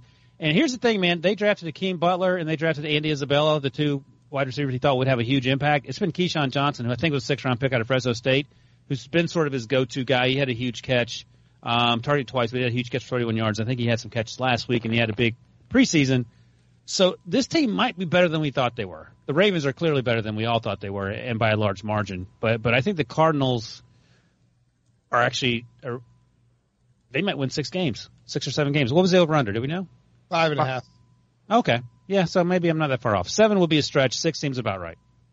Yeah, maybe. They got a pretty tough schedule. I mean, the NFC West might be back to being the toughest division of football. Because, at least the Cardinals are going to give you something. They're keeping it close to these 2 teams. They're 0-1-1 now. Panthers and Seahawks at home, they could go 1-1 or 2-0 in those games. That wouldn't be crazy. I feel like they could beat the Panthers given Cam's struggles. And then they're at the Bengals and have the Falcons at home. I mean, they could rip off a couple of wins here. I don't understand. I really don't understand why Cliff Kingsbury is the least aggressive human being on the planet and why he doesn't push tempo and doesn't play with this high octane offense until the fourth quarter. You could see it. I mean, they kicked before the fourth quarter, they kicked a 22-yard field goal, a 21-yard field goal. And that is, how many is that now? My God. Yeah. He's kicked field goals from 4th and 1 at the 4-yard line, 4th and goal at the 3-yard line, 4th and goal at the 2-yard line, and they're trailing in all these situations. They got 5 field goals inside the 5-yard line. It's insane. And then he finally starts going with moving the tempo with Kyler Murray and David Johnson. He's throwing to Christian Kirk. It looks like a fun offense. If they did that for the whole game, this team could throw up some numbers. I just don't really get what they're doing. Well, and the crazy thing here is that Cliff Kingsbury is the one holding the team back right now. It's like You hired this guy because he's got this innovative offense, because he's a risk taker, but now he's not taking any risks. So like half the reason you hired him, he's now worthless. He's not doing. Nobody kicks field goals 3 times from inside the 5-yard line when you're trailing all 3 times that you were inside the 5-yard line. That's just insanity. I mean, that's maybe what old Vic Fangio would have done, but new Vic Fangio shouldn't. Cliff Kingsbury shouldn't. It was just embarrassing that he didn't go for it. And I do want to throw one thing in on the Lamar Jackson stat that you started off with, Brinson, about being the first player with 250 passing yards and 120 rushing yards. NFL stats are only the regular season. Colin Kaepernick did it in a playoff game against the Packers. That's a good point. That's a good point, John. I think the Ravens are, by the way, just head and shoulders above everybody else in that division right now. I mean, with Ben hurt, the Bengals looking like trash, the Browns' offensive line being a problem. If the Browns don't win tomorrow night, the Ravens might clinch the division by like Halloween. I mean, who would have thought this would be the easiest division to clinch? The Ravens are 2-0, and before the Monday night game with the Browns, the rest of the division is 0-5. By the way, Kyler Murray passed for 349 yards in this game. He joins Cam Newton, 2011, as the only quarterbacks with at least 300 passing yards in each of their first 2 career games in NFL history. Lamar, who had 119 rushing yards in week 11 last year, is just the 4th quarterback since 1970 with 2 career games of at least 115 rushing yards, joining Michael Vick, who had 6 of them, Randall Cunningham 2, and Bobby Douglas 2. I mean, Lamar Jackson is, I get it, he's still developing as a passer, but he's looked pretty good, and he is still, he's putting up historic numbers for what he does. Moving along to Sunday Night Football, where Daddy made a little cash on the Falcons. Whew, needed it. Did you call yourself Daddy? Get back game, yeah. Sorry. Okay. Just making sure. Right. Papa made some cash. Papa's better. Don't call yourself Daddy. That's a one-time thing. Okay. All right. It sounds weird when you say it out loud. It sounded fine in my head. Daddy? When you're like, don't call it like you say. Can we call you Papa Smurf? Daddy? Sure. Can you please stop saying Daddy, Sean. That's really creepy. It sounds like you're asking Ryan if he's your father. Like, Papa? Anyway. Weird foreign film. Yeah, it's got dark quick. So sorry to Debo, our producer, who has to listen to us talk about this game, but the Atlanta Falcons beat the Philadelphia Eagles 24-20 in a wild game that featured old big balls Doug Peterson going for it on 4th down near the goal line, getting the touchdown, going for the multiple 2-point conversions. And then it looked like Carson Wentz just playing hurt with busted ribs, storming back, leading the Eagles. He finishes with 231 passing yards, had two interceptions that were bad, but a huge touchdown pass, an incredible 3rd down conversion late in the game. And then all of a sudden the Falcons are down to a 4th and 3. And they go for it instead of punting. Thank God, Dan Quinn. They throw a screen pass to Julio Jones. He gets in the open field and he turned on the afterburners. He topped, according to Next Gen NFL Stats, top 20 miles per hour from a screen pass at the Eagles 40-yard line. That's pretty insane. Finished with 5 catches for 106 yards and 2 touchdowns. Calvin Ridley, 8 catches, 105 yards and a score. Matt Ryan, big numbers, but Ryan, he had a bunch of big-time, big doo-doo interceptions. Yeah, that's the thing. I mean, you look at Carson Wentz's numbers and look, he must have played terribly. He took a beating behind the line. I feel like a lot of it wasn't his fault. You also didn't mention this, but they were down. Just about every person on that team that was a playmaker was hurt. Alshon Jeffrey was hurt. Yep. Deshaun Jackson. Deshaun Jackson was hurt. Goddard was hurt. Carson Wentz left for a few plays. Yep. Yeah, we got to see old man McCown. He came out there. Josh McCown from the Haunted Amusement Park. Josh McCown just made $20,000 per pass attempt on Sunday night. Good for him. So you look at the stat line and go, Carson Wentz had an off night. He really didn't have an off night. I thought he outplayed Matt Ryan. Matt Ryan threw, and you tweeted this a couple times, I think the last interception you called the quack quack, and it was an absolute duck. No business throwing it, or at least throw it. No. That wasn't the last interception. That was the one where Jim Schwartz brought the house. And right. he threw it up thinking he could get it over Ronald Darby's head. Didn't. Darby gets it. The last interception, they had the ball in the red zone and he overthrows a tight end and hits it and throws it in a double coverage. And it was just one of the worst interceptions you'll ever see. And I question A question. Look, he's fine. We know Matt Ryan's fine. He was. Did he win the MVP a few years ago? He was in the running. If he didn't, he's a really good quarterback to the team Super Bowl. 2016. 2016. It was 3 years ago, man. I can't keep. I mean, come on. I get a new toilet tomorrow. I don't have time to remember. Did Honus Wagner have 17 RBIs in the 1945 NBA MLB season? He didn't play in the This is fourth. 2016. It was 3 years ago. My point is that Carson Wentz outplayed him. Oh. Matt Ryan, that team very easily, the Falcons could be 0-2. The Patriots won a Super Bowl recently. Yeah, But Ryan, I think the flip side of that, Ryan, is that Matt Ryan played like trash, and the Falcons still won. yeah, that's right. So maybe. I mean, how about the Falcons finally being able to close out a game against the Eagles, because we've seen them in the playoffs, and then that season opener. I'm going to pull a Ryan here. Was that just last year? Where they've lost in those end zone situations with Julio Jones and all that. So how about? I mean, for Falcons fans, for a team that has been unable to win close games, this had to feel good. And also, I just want to point out. On Thursday, they once blew a 28-3 lead in the Super Bowl. Did that happen? I can't. Was that 1930? I do want to point out what's funny to me is that the Bucks Panthers game was on Thursday night. So on Friday's podcast, I definitely said, and I feel like you guys agreed, that it looked like the Saints were clearing away the best team in the NFC South, and this wasn't going to be competitive, and just how fast things. The Buccaneers are going to win the division. How fast things can flip in the NFL. One Drew Brees injury, one Falcons win over the Eagles, and suddenly it's anyone's division. I mean, Jameis Winston is the best quarterback in the division. I mean, did not see that coming. Matt Ryan, by the way, 5 interceptions so far this year in just 2 games. Only had 7 all of last year. The biggest problem I think for the Falcons is that, and their defense played okay. They got Takkarist McKinley was really good, got a ton of pressure. The Eagles' offensive line was all beat up. Again, those weapons that Carson Wentz was dealing with, he was pulling off some magic on third down.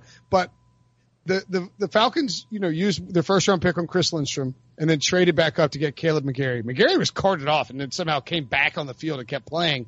I don't know that they're going to get 2 full seasons out of those guys. Lindstrom are obviously already on IR. If that offensive line is bad, the Falcons are going to have a hard time, I believe, winning a bunch of football games. But hey, look, you got to stack wins in this division right now because it is it's wide open, man. Anybody can win this division. Panthers are not dead anymore. 0-2. Cam can get going. They don't have a quarterback. Just get Cam healthy. They'll be fine.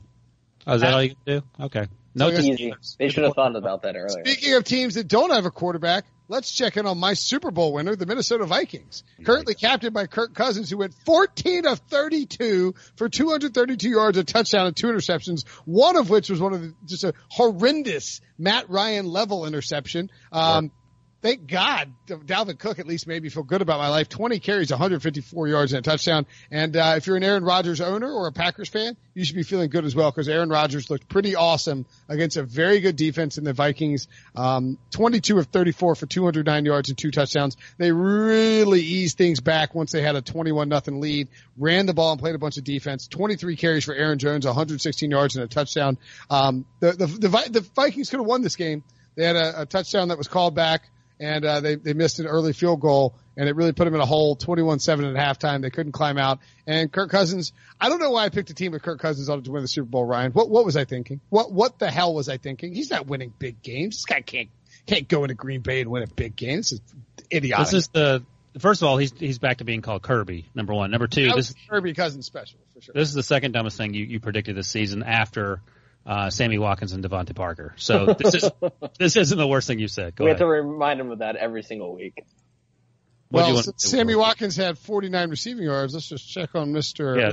Yeah. They scored EK 0. loves when you Google in the middle of the pod. The thing is, Kirby Cousins doesn't have to beat. Oh my God! Did you see Devontae Parker's line today? But I saw the score. 7 targets. 0 catches. I thought. Yeah, so you're right on track with that. All right, back to Kirby. I was going to say Kirby Cousins. The good thing for him and Brinson's Super Bowl pick is that he might not have to beat anyone good to get the Vikings to the playoffs. They play the Raiders, they play the Giants, they play the Lions, they play the Redskins. So they have a lot of winnable games. Maybe they're not going to win a division because they're not going to beat Aaron Rodgers because Kirby's so horrible, and you can't just hand it off to Dalvin Cook 65 times a game, which I do think Mike Zimmer would absolutely do if he was running that offense. If he just fired his offensive coordinator and told Gary Kubiak to leave town, that dude would run it 65 times. But he can't. He has to let Kirby throw the ball. Yeah, exactly. And this is what happens when you let Kirby throw the ball. Nothing good. So maybe the Vikings squeak in now at like 9-7. But yeah, Brinson, your picks looking like doo-doo. How would you guys re-rank the NFC North after 2 weeks? Packers, and then like 7 slots, and then the Vikings 1 inch above the Bears, and then like 7 more slots back the Lions. So wait a second. Lions won, by the way. So the actual standings list. So wait a second. They're paying. They're paying 1-1. They're paying Kirby Cousins $85 million over 3 years. Yeah. They could have just kept Case Keenum for $15 million to do exactly what John's saying they need him to do, which is turn around and hand the ball off. So what's the point of having Kirby if he's going to be a hander offer? Let me just say, I wrote that this past Monday about why are they paying all this money if they just want to hand off, and I got attacked on Twitter by Vikings fans. I'm going to tweet at all of you guys this week. I'm coming at you. By the way, Mike Zimmer is wondering the exact same thing, so it's a valid question. Look, why can't the Packers defense just be really good? Because I think that might be the case. I mean, like the Packers defense didn't play Kirby Cousins last week. Yeah. Yes, we know that. By the way, Brenton, I didn't read the standings. Wow. The Lions are in second place. Yeah, I was just going to say that too. Are you suggesting that the Packers didn't play the same team twice to open the season, Ryan? That's bold. The Packers get the Broncos next, as I mentioned. Did I mention that game yet? Take the under on that game. It's 43.5. Take the under. These are 2 good defenses. Nobody's scoring any points. And Vic Fangio definitely knows how to coach against Rodgers. He's been doing it a lot recently. All right, I thought you were being sarcastic, but yeah, you're 100% right. One other crazy thing about this game, because second quarter, Aaron Rodgers just starts going into Matt LaFleur. And here's the thing. I feel like this is the stuff we saw last year with Mike McCarthy, except that the Packers were losing. So the media would literally harp on it every day, all week. Like, hey, why do you guys hate each other? Hey, why do you want to kill each other? But now they're winning, so they ask like one question after the press conference, and then it's just water under the bridge because they won, and it doesn't matter. But it does feel like there's still a little bit of dysfunction with Rodgers and his head coach relationship. I would call it tension. Dysfunction is a little harsh, John. I would rather have dysfunction than tension. You think dysfunction is better than tension? Yes. Well, Aaron Rodgers was actually asked about it after the game. He's just, as am I. We're, a little animated at times, but I can't say it was, we were yelling how much we love each other, but we definitely weren't MFing each other or anything. It was talking about the look there and get on the same page.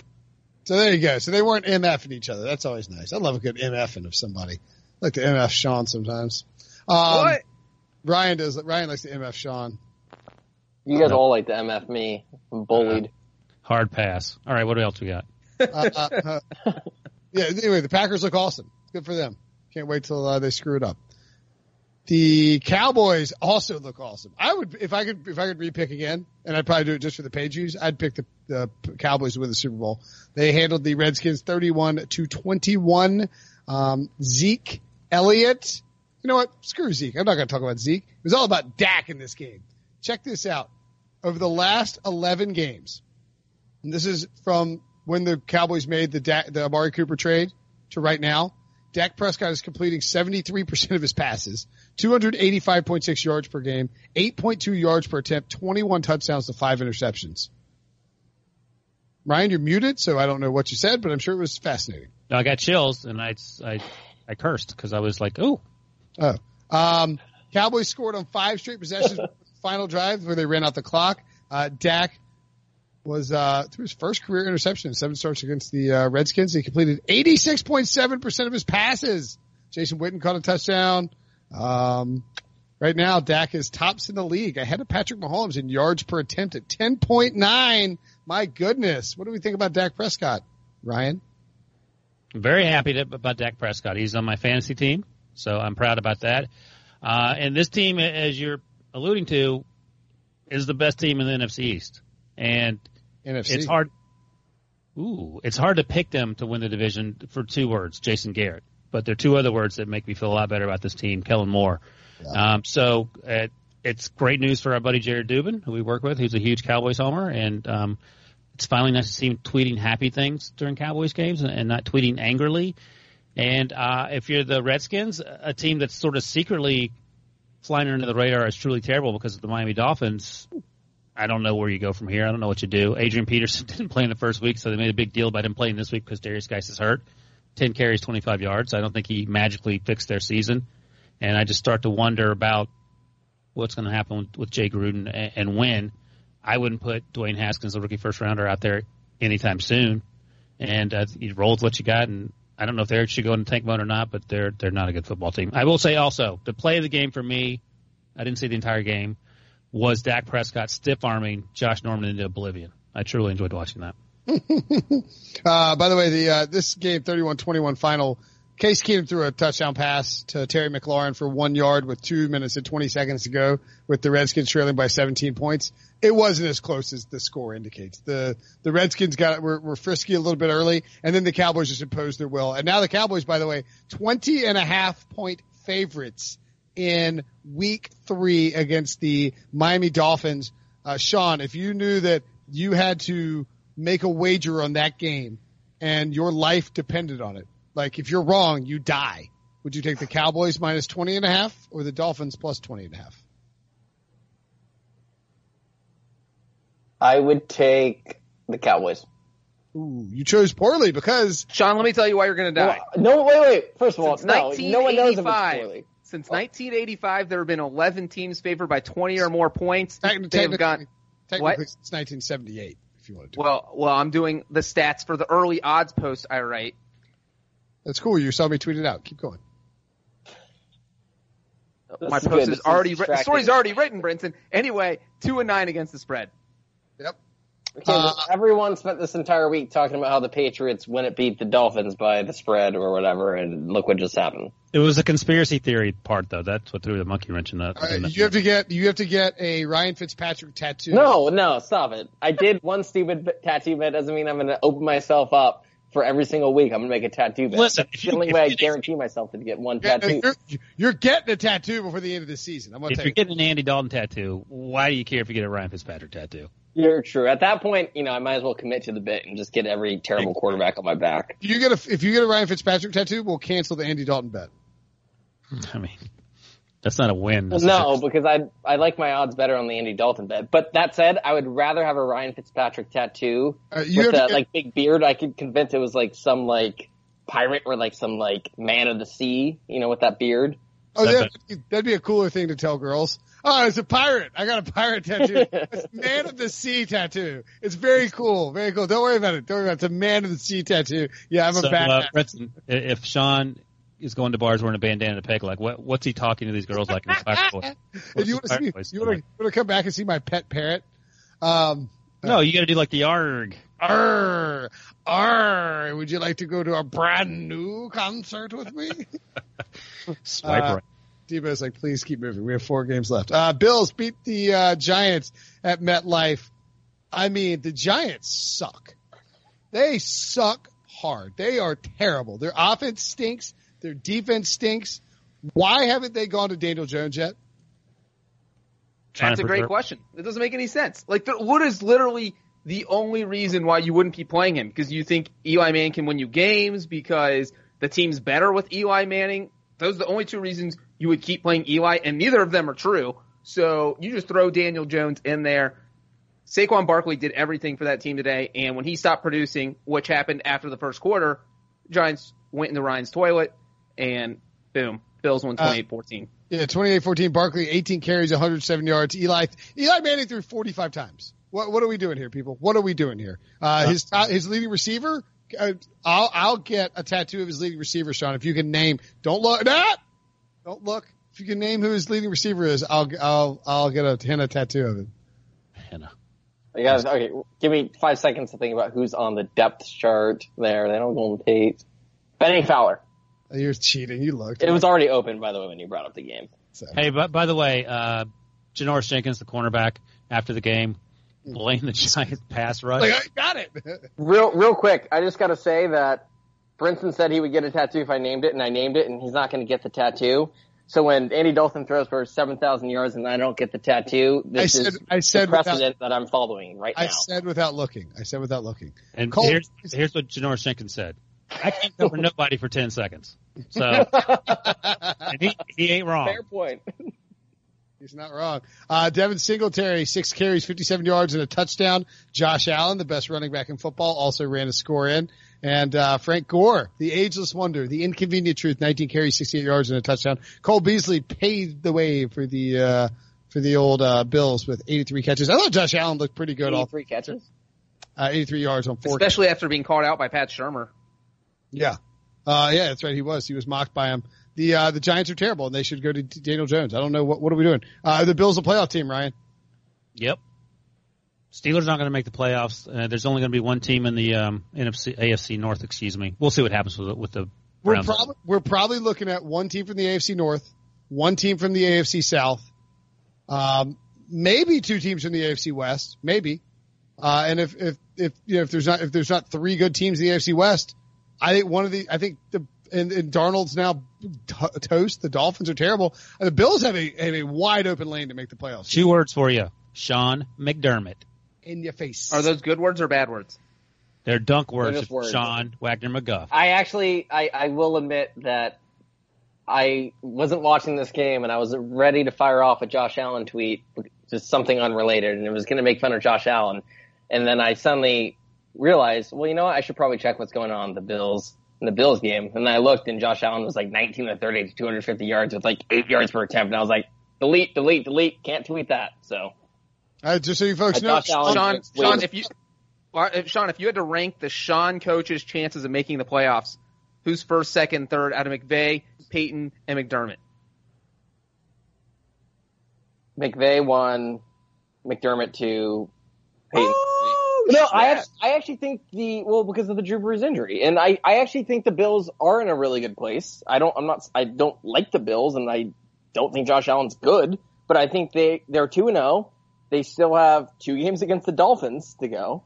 If the Bills win a Super Bowl this year, you have to get a Josh Allen tattoo. Oh, Fair? Yeah. Fair? No. And you have to change your last name to Wagner McDermott. Oh, too far, Breach. That's awesome. Down with that. No, you got to use McDermott McGuff. But I do think the Bills are in a really good spot, and at 2-0 with the schedule, with 2 games against the Dolphins left, that's 2 free wins. They're going to stack wins. All right, what else? Well, and the Bills have a really good defense. I mean, like they're just a good team. They're going to stack wins, guys. The Gardner Minshew train. Hey, I had a viral tweet about Gardner Minshew. Did you hear? Oh, God. By the way, you know viral tweet about how the Jags were going to win by like 40. Jags by 1 million. You kind of dunked on yourself with that viral tweet. Nice. Boom. I don't think that's true. By the way, the Bills. That means you were 1,000,001 points off, is what Sean was saying. Well, you dunked on yourself with the. Don't make the face at me. You dunked on yourself with the final score. It wasn't by 1 million. And number 2, that picture was from last year's Alamo Bowl. I know that. I said that on CBS Sports HQ. Wait, the picture wasn't even from? No, it was from last year. And he did not know that at the time he tweeted it. 100%. Oh, yeah, no one. I thought it was from. No. Oh my goodness! Look at him. What look a at phony, his face. fraudulent. Year-old. Oh, You went viral with fake news. That's right. Goodness, fake news, Fake news, Brinson. Brinson. Oh my goodness! And that tweet's still up. You haven't issued a correction. Too many Shameful. retweets. He's not taking that down. It is shameful. I didn't say he got off the plane.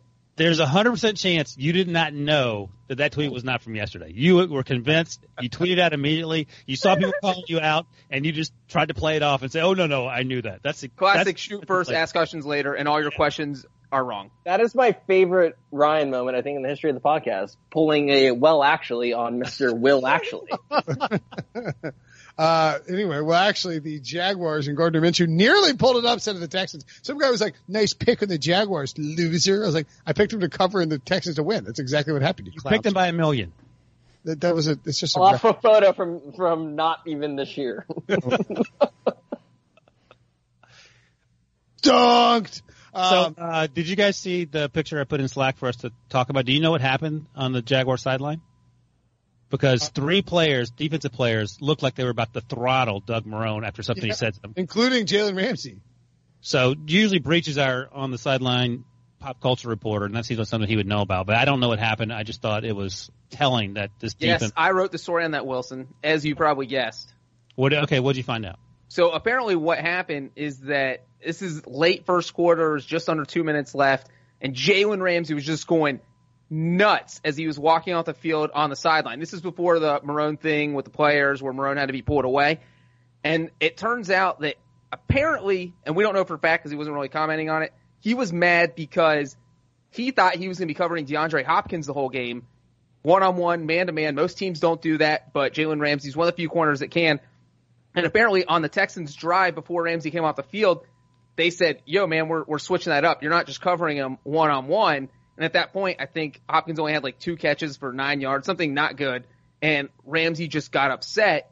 So he's jawing at everyone on the sideline. Then he goes and sits on the bench. Marrone tries to go over and talk to him. I'm assuming Marrone was trying to explain why his defensive game plan was going to make sense and why Jalen should just agree to it because, hey, you're a player and the coach came up with the game plan. And then that's when the other 2 players like, yo, man, you can't talk to Jalen. And they pulled him away, and it was nuts. So if Jalen Ramsey gets traded tomorrow morning, it is because he wants no part of Doug Marrone's game plans. Does John still think the Jaguars are going to win the division? Are you rubbing that in my face that I have the Jags? I give up. I said I wouldn't give up after 1 week, after 2 weeks, even though Gardner Minshew looked impressive. And honestly, the Jags would have won that game if J.J. Watt didn't come up with the huge fumble recovery after Whitney Mercilus strip sack. But you take that play out, and the Jags were actually arguably the better team. The Jaguars are the 8th team since 2008 to go for 2 when trailing by 1 in the final 30 seconds of a game, and only 3. Actually, I guess the Broncos. Because the Broncos was after outside of 30 seconds, and only 3 of those conversions were successful. It's pretty telling about your season when you're Doug Marrone. You go down there and you're like, bleep it, we're going for 2, right? Like you're desperate. You know that the Texans are probably a better team overall. 31 seconds left in that Broncos game when they did it. So actually it was very close. And Gardner Minshew, they took it out of Gardner Minshew's hands. They gave it to Leonard Fournette. Leonard Fournette dove for the pylon, and he came up just short. Minshew finished 23 of 33 for 213 yards and a touchdown. But did he come up just short? Yeah, he did. He did. Duke Johnson was not used a whole lot. DeAndre Hopkins was not used a whole lot. And the defense played a great game against Deshaun Watson, 16 of 29 for 159 yards. And the defense did their job. They held the Texans at 13 points, and the offense couldn't muster more than 12. That's a tough loss for the Jaguars, who are now 0-2, and probably the worst team in that division. Who lasts longer? John mentioned Ramsey might get traded soon, but Marrone or Ramsey? Marrone's first coach fired for sure if the Jaguars keep losing. They're going to keep losing. They probably are. I thought Minshew did pretty well. By the way, my Aunt Susan, shout out to Aunt Susan, sent me a text. Was like, she got invited to a Facebook group. She lives in Jacksonville. It was Cougar Moms for Minshew. Oh, I thought you were going to say she got invited to the Pick Six. I started that group. I thought that was a setup for the Pick Six Facebook group, which everyone should go join. I thought you were going to say you mailed her Sean's dad's shirt. No, it was a setup for the Pick Six podcast Facebook. Breach. My dad sometimes listens to this, and now you just ruined what the delayed birthday present is. He was never getting it, Sean. Jaguars have the Titans at home, then they're at the Broncos, at the Panthers, and the Saints at home. That is a problem for them. Staying in the division, the Indianapolis Colts and Jacoby Brissett held off the Tennessee Titans 19-17. No thanks to Breach. One, Mr. Adam Vinatieri. Have you already written his career? It sounds like, I believe, he's going to retire and walk away from football. Vinatieri's an awesome guy. I interviewed him at the Super Bowl. Really nice fella. Likes to hunt out in his farm. Said we could come out and hang out one time, and we didn't do it. John hung out with Vinatieri much longer than you did because I was there taking photographs, so don't try to... because John's like, my dad's a kicker. And then they're like, oh, that's so cool, bro. Like, oh, man, I remember you were running around like a little kid. And he's like, my dad's not really a kicker. I've been lying to you. I'm just a psychopath. And then they talked to me. Man, this was a sad day because, look, I tweeted out after he missed his very first extra point, I said, I would not be surprised if he retires because you're 46. There are so many issues. Once you get the yips at that age, you see it in golf where people just start shanking everything. And it's not that he's shanking because the kicks aren't missing by a lot. But you start watching the film, you've seen everything, you've done everything when it comes to kicking technique, and you're that age, you can't figure out why it's missing, you can't fix it. It's just something you just say, you know what, I've done everything I can do in football, and there's no reason I'm hurting the team. I mean, they would have beat the Chargers last week if Vinatieri didn't miss kicks. They almost lost this game because of his missed kicks. And when you start costing your team games, that's when you know it's time to hang it up. So by the time people listen to this on Monday, there is a very real chance he's done. He's done. He told he refused to talk. Yeah, go ahead. He told Stephen Holder of the Athletic. He said you'll hear from me tomorrow. And he said, we don't talk to you tomorrow. You don't have a media thing. He goes, yeah, you will. In other words, like he's going to come in and tell the Colts that he's got to walk away. His last 3 games, including the AFC wildcard game, week 1 and week 2, he is 1 for 4 on field goals and 3 for 7 on extra points. Is that good? Brinson, that is not good. And he missed 2 extra points just in this game, in a game the Colts won by 2. So it's just been a struggle for him, and it is weird because he is literally the oldest person in the NFL. He's been playing since 1996. He's hit huge kicks that we all know about, the snow kick against the Raiders, 2 Super Bowl winners. And for the Colts, like if you would have asked a Colts fan, if you would have told a Colts fan on August 1st that Andrew Luck and Adam Vinatieri were going to retire within 3 weeks of each other before week 3, what kind of look do you think they would have given you? Like, headbutted you because you were so crazy? That's not a look. A headbutt is not a look. It can be. Headbutt is or they took the flux capacitor Ryan Bennett after he fell off his toilet and you got in a time machine? Yeah, they'd hit you with Ryan's toilet. What are you doing, Biff Tannen? Get out of here. So it's insane what the Colts have gone through. And the fact that they're 1-1, they're still very much in this division. They just beat the NFC or AFC South team that looked the best in week 1 after the Titans trounced the Browns. They absolutely shut down Tennessee. And here's the thing. I just want to jump on the Titans real quick. They signed Adam Humphries to a huge deal. He's done nothing. The offense looked okay against the Browns, is mostly because Baker Mayfield threw 3 picks and melted down the fourth quarter last week. The Titans just looked atrocious today. So I don't have any idea if they're any good, but I do think the Colts are good. And I think once they get over all these obstacles that keep being thrown at them, like Luck's retirement, Vinatieri missing every kick he tries, once they get through that, I think they're going to be good. By the way, shout out to the Steelers because they ruined our parlay in the Picks podcast. We had the Giants under, the Broncos plus 2.5, and the Patriots under. The Steelers ruined it. I was thinking that the Chargers might have ruined it, or we might have had the Lions on the money line. That's the last game to talk about before we get out of here. Phillip Rivers threw a back-breaking, brutal pick into double coverage late in that game to seal it and give Detroit a 13-10 win. Matt Patricia tried his best to urinate down his leg, but he could not get away with it. And Phillip Rivers peed on himself more back. And the Lions won 13-10 in just a bleh game that featured one incredible toss down the field from Matthew Stafford to Kenny Golladay to put the Lions up. Austin Eckler is a boss. This guy is playing his ass off this season. What do you think Melvin Gordon did on Sunday? I think he kicked back and smiled and played some. The Chargers are probably hoping he practiced field goals because that's the only way he's getting on the field for that team. Nice. I mean, what are the Chargers doing? They got their punter. It's not like this is week 9 and your kicker got hurt accidentally warming up. Like your kicker's been hurt since the start of the season, and you're not even going to go out there and look for something. And now the Colts, a team that you almost lost to, except their kicker sucks, is going to be out there looking for a new kicker too. So you got to go find. I mean, what are the Chargers doing? What is this team's problem? I hate this stupid team, and I'm so glad I didn't pick them to win this stupid division. God, I hate this team. And let me just say real quick, it made no sense to have your punter be the kicker. There's a reason this does not work in the NFL. The last team to try it to start the season, like barring injury, middle of the season, the last team to go week 1 with a punter as their kicker was the Atlanta Falcons in 2006. Same thing happened. They made it 2 weeks. Their punter, who was also kicking, only made 50% of his kicks, went 3 of 6. Boom. He got pulled. They went out and got an actual kicker. And that's what the Chargers are going to do because they made this dumb decision. They should be 2-0, but their punter kicker missed 2 field goals. So they deserve everything that they're getting for putting a punter at kicker. Punters don't kickers. It's called a picker, but it's not called the other. It's not called the other. It's not called the other. Kenny Golladay, quasi breakout game, by the way. 8 catches on 10 targets. That's definitely a breakout game. He's awesome. Yeah, he was on Sean's fantasy team last year, and he dominated me every time. I don't even remember that, but Ryan remembers that because he probably went off against. I knew I had Robert Woods because you complained about him every single time I faced you. Terry Townsend. Matthew Stafford looks like he might be fantasy relevant again. Am I crazy? With Ben and Breeze out and maybe Carson Wentz banged up, I think Stafford's a guy you could start. Rivers had a big game, but no touchdowns, 1 interception. The Chargers, a bunch of losers. They're a bunch of losers. They're 1-1. Settle down.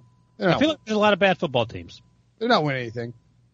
They can make the playoffs as a wild card team. They're in that Bills conversation for the. Not with the Bills. It's hot. Broncos, baby. What? Broncos are they're 0-2, but I mean they can make it. Anyway, let's. That was a weekend. There are 11 teams that are still unbeaten. In my mind, they were 1-1. I already You forgot they lost to the Raiders. Sean, so who are the 0-2 teams that will make the playoffs? Well, you will find out about it this week when I write an article that will be running on Wednesday. As I informed you via text. Well, actually, we don't even hash this out over the podcast. Can you just figure it out? Because it's on budget as me, and I just want to know if I'm going to write it or not. I emailed our editor and said that. Okay, but he sent out budget tonight. Yeah, I replied and said, I'm doing it. He said, he blamed you and said, you didn't tell him that. And I was like, I don't know. Say Sean doesn't care about anything. Anyway, we'll do 0-2 teams. You know what this ends is that none of us writes it because we probably both think the other person's writing it. I'm writing it. Okay, I'm not writing it then. Again, I'm saying I'm writing it. 1:49 in the morning. Anything else to add from this week, guys? Breach, I know Breach is sitting on a little nugget. If you got a nugget to extend Ryan's hellscape, that'd be great. I've got nothing except that the Browns play tonight, and I hope they win because next week they play the Rams and Sean McVay, and Sean McVay's never lost to an AFC team. He's 8-0. That's a great nugget. That could still happen even if the Browns lose tonight. Well, I know, but if they lose on Monday night, then they are 0-2, and then they're playing McVay and falling to 0-3. That's why they don't want to lose on Monday night, Sean. So if they lose on Monday night, they have a better chance of losing next week? I'm saying they're losing next week no matter what, so they better win Monday night. All right, I want to get out of here as much as Ryan. What is the opposite of a fun fact? Because that's what that was. John's was fun. Sean. I didn't offer a fact. Exactly. Sean's ruining my fact. That's what happened. Yes. Yeah. This is calling into question. This is a logical fallacy going on. We got to get out of here. This is why you can't have fun facts. Because you even took a fun fact that Breach brought to the table. I'm pointing out why it's not. And made it less fun. I don't understand how. Okay, I don't want to get into this. I'm with Ryan. That's right. You can't ever have another fun fact in your life, unfortunately. Sorry, Sean. For Ryan, I'm going to come with some fire tomorrow night. Just wait for it. The fun facts will be flying all over the place. He's going to be like, Sean McVay went 8-0 against AFC. Fun fact. Google Jet trivia. Speaking of the Jets and Sam Darnold, maybe we'll save it till after the Monday podcast. Did you guys hear a little Monday Night Football or a little Good Morning Football shout out on yours truly? You have mono? No. You found out my makeout skills. You hear about that? Oh, yeah. Does this relate to you calling yourself daddy? No, it does not. Please stop saying the word daddy. It's a little high pitch. Okay. Let's get out of here. We'll talk Daddy to in the podcast. Oh my God. We'll talk Daddy.